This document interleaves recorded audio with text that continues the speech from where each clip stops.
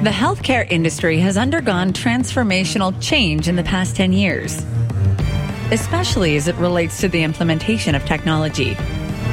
Even so, there's much more to do, and many companies are out there doing it, but you don't know about them.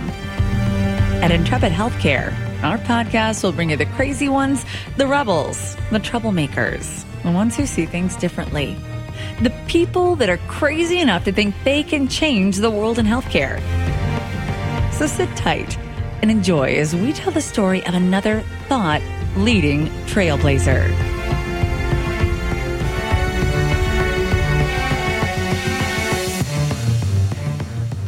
Welcome back to Intrepid Healthcare. I'm your host, Joe Lavelle, and I'm really looking forward to this conversation with another trailblazing innovator. We're going to get right to it today. We're joined by Eugene Sion, President and CEO of Softheon. Eugene, welcome to the show. Thank you, Joe. Great to be here. Well, thanks so much for making the time for being with us today. Before we start a discussion, could you take a few seconds and tell the audience about you and your background? Sure.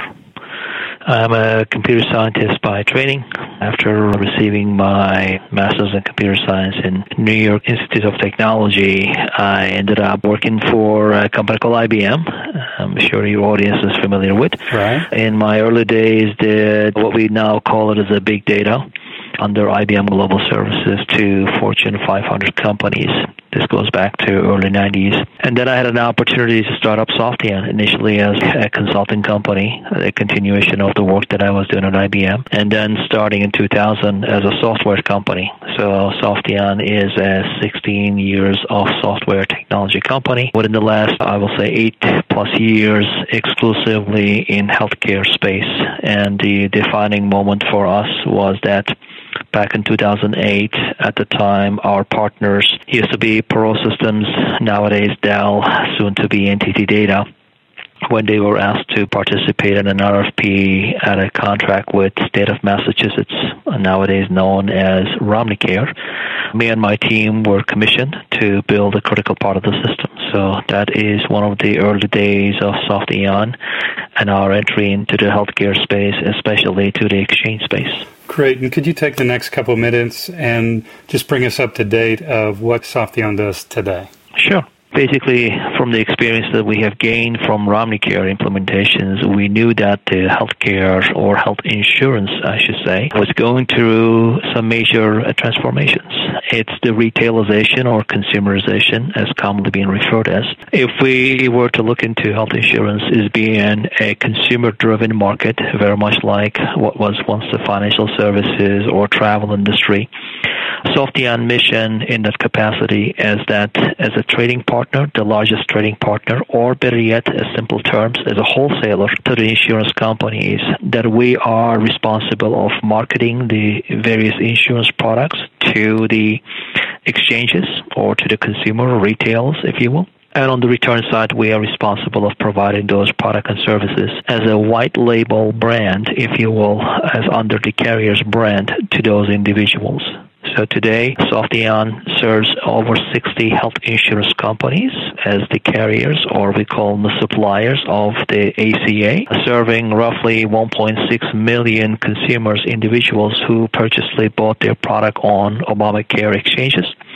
And Softheon is the entity, the operations providing those products and services to the consumer, all the way from initial enrollment to the monthly recurring invoicings and billings and collections and every aspect of insurance engagements other than the claims processing. So we are the white label platform used by 60+ insurance carriers, serving to 1.6 million consumers on Obamacare.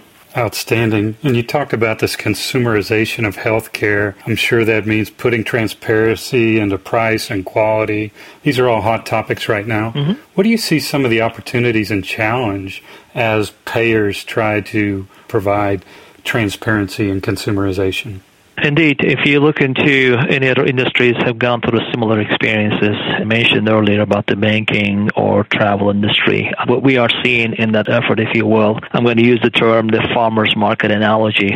What we are seeing is that basically the first version of direct-to-consumer model as the farmers market, meaning that the insurance carriers are looking to provide those products and services directly to the consumers. And I think the biggest transition from there is that if you compare that model to the more mature models, for instance, travel industry. Today, if you ask the question to Delta CEO about how many websites that you are able to buy at Delta airline tickets, the answer probably will not know how many sites are selling their products. And this is what we mean by the supply chain transformations altogether. The biggest challenge right now, unfortunately, ACA exchange implementation, many organizations view that as another application. Whereas in our thought, the ACA transformation or consumerization is more of a mind shift paradigm, a paradigm shift, if you will, in the way that you market and service your products. It's no longer that one-stop all. What we are seeing is that traditional supply chain transformations, that the various value-added products and services are being introduced and delivered to the consumer in the format that they expect, in the place and time that they expect. And that requires a lot of insight and knowledge to building and operating consumer-friendly websites, consumer engagement tools, guided shopping tools, ongoing consumer engagement, let it be invoicing, billing, collections, and everything else. As we are accustomed as individuals today doing online bankings or buying our next ticket on Expedia, the expectation from consumer side from the insurance companies is no different than the expectations that they have set up with, let it be shopping on Amazon or on eBay. So they're looking for a real-time, interactive, consumer, user-friendly platforms altogether. And that has been the Achilles heel for insurance industry in general. If you look into any surveys conducted by Gartner's, Forrester's, and others, the health insurance carriers always been systematically got the lowest grades in terms of the consumer engagements are concerned. So this is a compilation of all the challenges altogether too. So we believe that part of the confusion in the current marketplace as it relates to the exchanges and that some of the carriers being so successful, some are not being so successful, is directly correlated to how they approach to the ACA in the first place. Great. Eugene, in what way do private exchanges offer employers a greater sense of ownership over their health insurance coverage? Well, I think the private exchanges is the element of consumering. I think it's the ultimate, the final form of consumerization, the way we see it. One way that health insurance is going to be successful, let it be bending the cost and whatnot, will be making the consumer a stakeholder in the process. And what we are seeing, and we were seeing this thing before ACA, and now we're seeing that pendulum being swing back to the private exchanges after 3+ years of getting the ACA public exchange space is being corrected and everything else. Private exchanges ultimately makes the consumer, the employees, as a stakeholder. It is no longer just a decision of the employers in terms of selecting the proper health plan for their families and dependents. What we are seeing in that market, basically the individuals are being more responsible and the employers take in things like defined contribution, other methods of financing the health plan or insurance coverage altogether, and therefore empowering the consumer all the way from pricing to the type of benefits that they want to use and whether they want to lean towards a more catastrophic, high deductible, low premium plans or to the more rich plans with a high premiums, low deductibles. And simply the private exchanges empower the consumers for the product and services what is best suited for them. And we believe that private exchanges is the long-term viable platform or viable way of shopping and purchasing and consuming healthcare products. Perfect.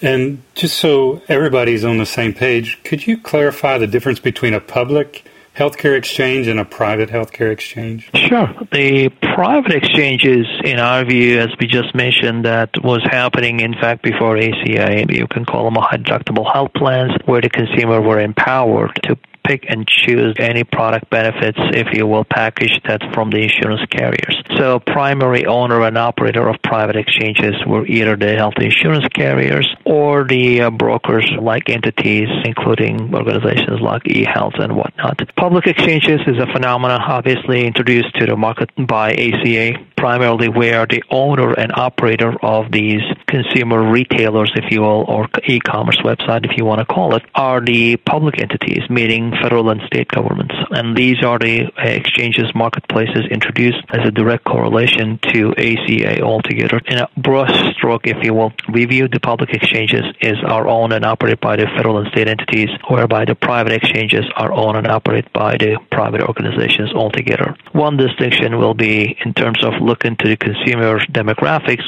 Public exchanges are the only place that you're able to buy a health insurance product, health insurance policy, and whereby the policy could be partially and wholly subsidized by against your tax credit, or commonly referred as the advanced payment tax credit or subsidies, APTC. That option currently is not available in private exchanges, but we believe in the near term that option will be available on private exchanges as well, based on some of the early readings that we are getting from the CMS and whatnot, in terms of making the subsidy eligibility as an option that could be also available for private exchanges. But ultimately, private exchanges owned and operated by the private entities for selling any products, for that matter, not just the ACA compliant products.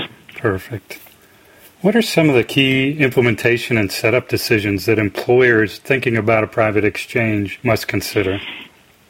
The key thing in here is the choice and empowerment, really, is that there are many, many studies in that space altogether, too. Too many choices also not a good option altogether, because it just simply creates a lot of confusion and chaos in the marketplace. So from the best practice point of view, we see that we call it a kind of a cafeteria plans, where the employers are able to pick from 3 to 5 different products, depending upon the subsidies, depending upon the premiums and the benefits availability from each one of those product levels.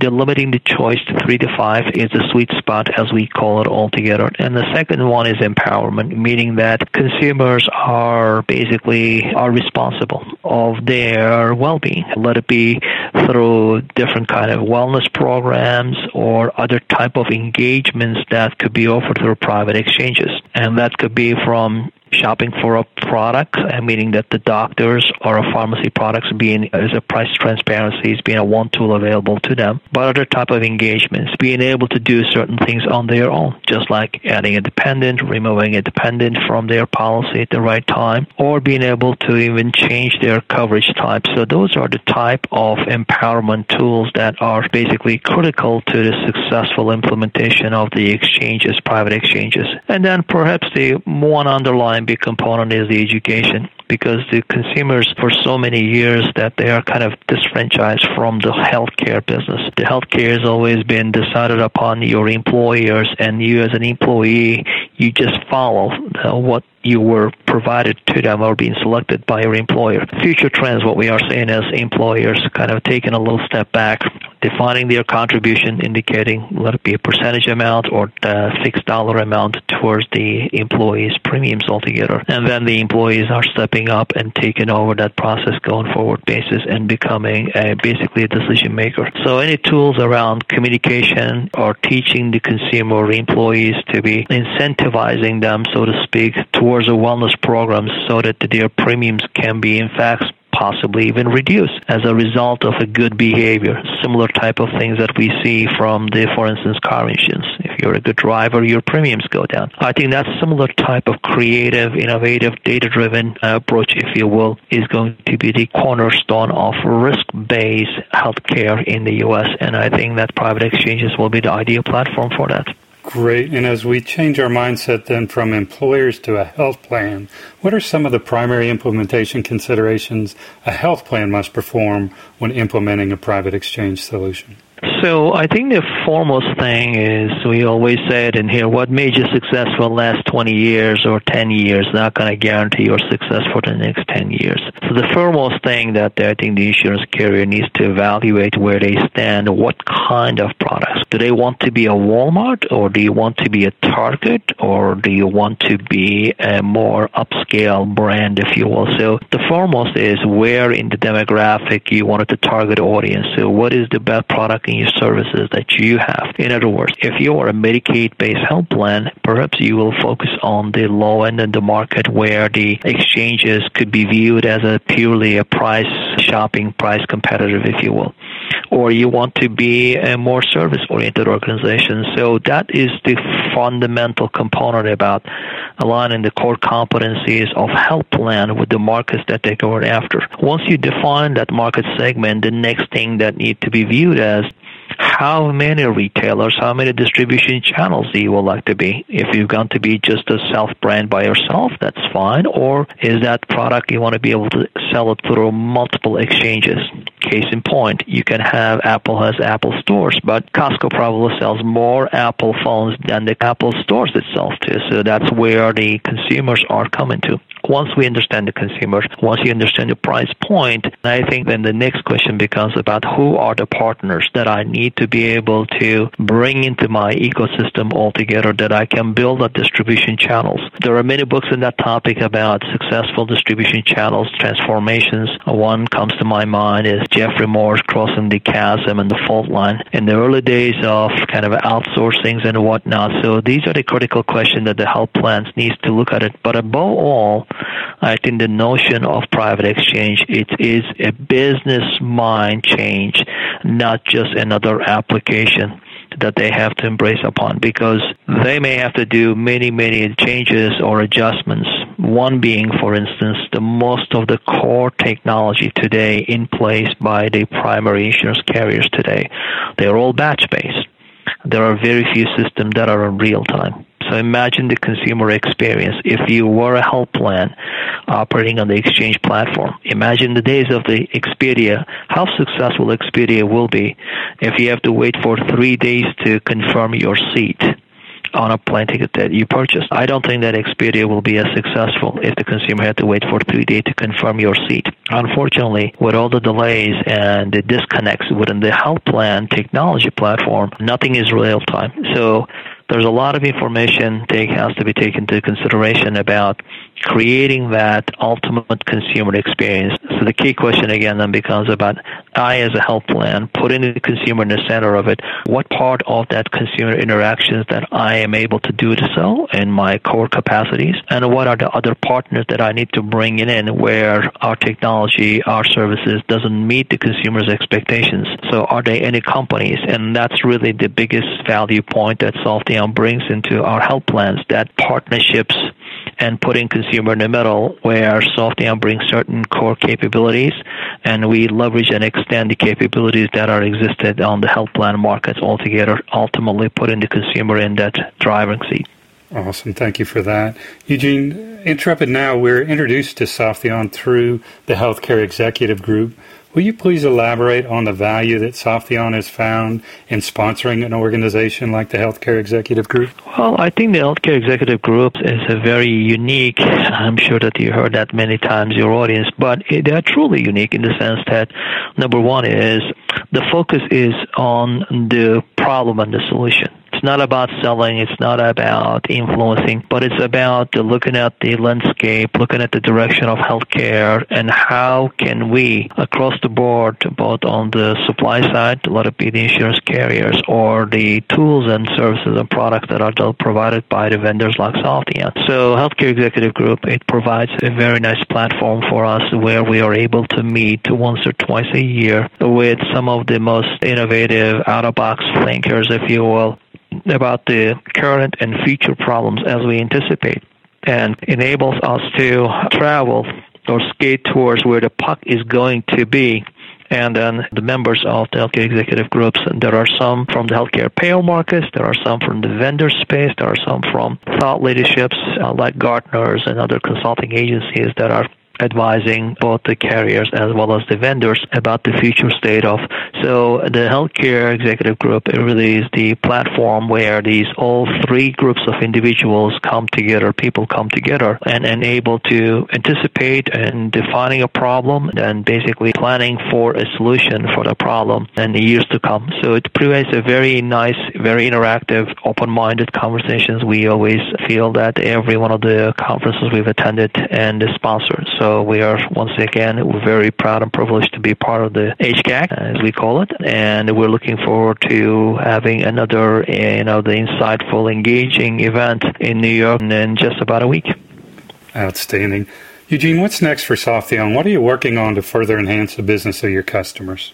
So we believe the ACA was really an acceleration. It put the metal to the pedal, if you will, about the consumer's way of buying and consuming healthcare products altogether too. And that put a tremendous amount of strain on insurance carriers and forced them to evaluate their core competencies and technologies that what they built. And we're seeing that already changes in the leadership across the board and among the healthcare plans altogether too. We believe the next iteration of this effort will be basically twofold. One is we're going to start seeing, as a result of the consumer's expectation, to be more real-time. So we're expecting a lot more real-time systems and services to be available from the carriers. And then Softheon, in that capacity, we are positioning ourselves, if not already, as the major intermediary between the various trading partners, let it be insurance exchanges where the consumers are buying and consuming the products for, and then the suppliers, as we call it, on the supply side, the insurance carriers being the suppliers. So the real-time nature and then the amount of the data,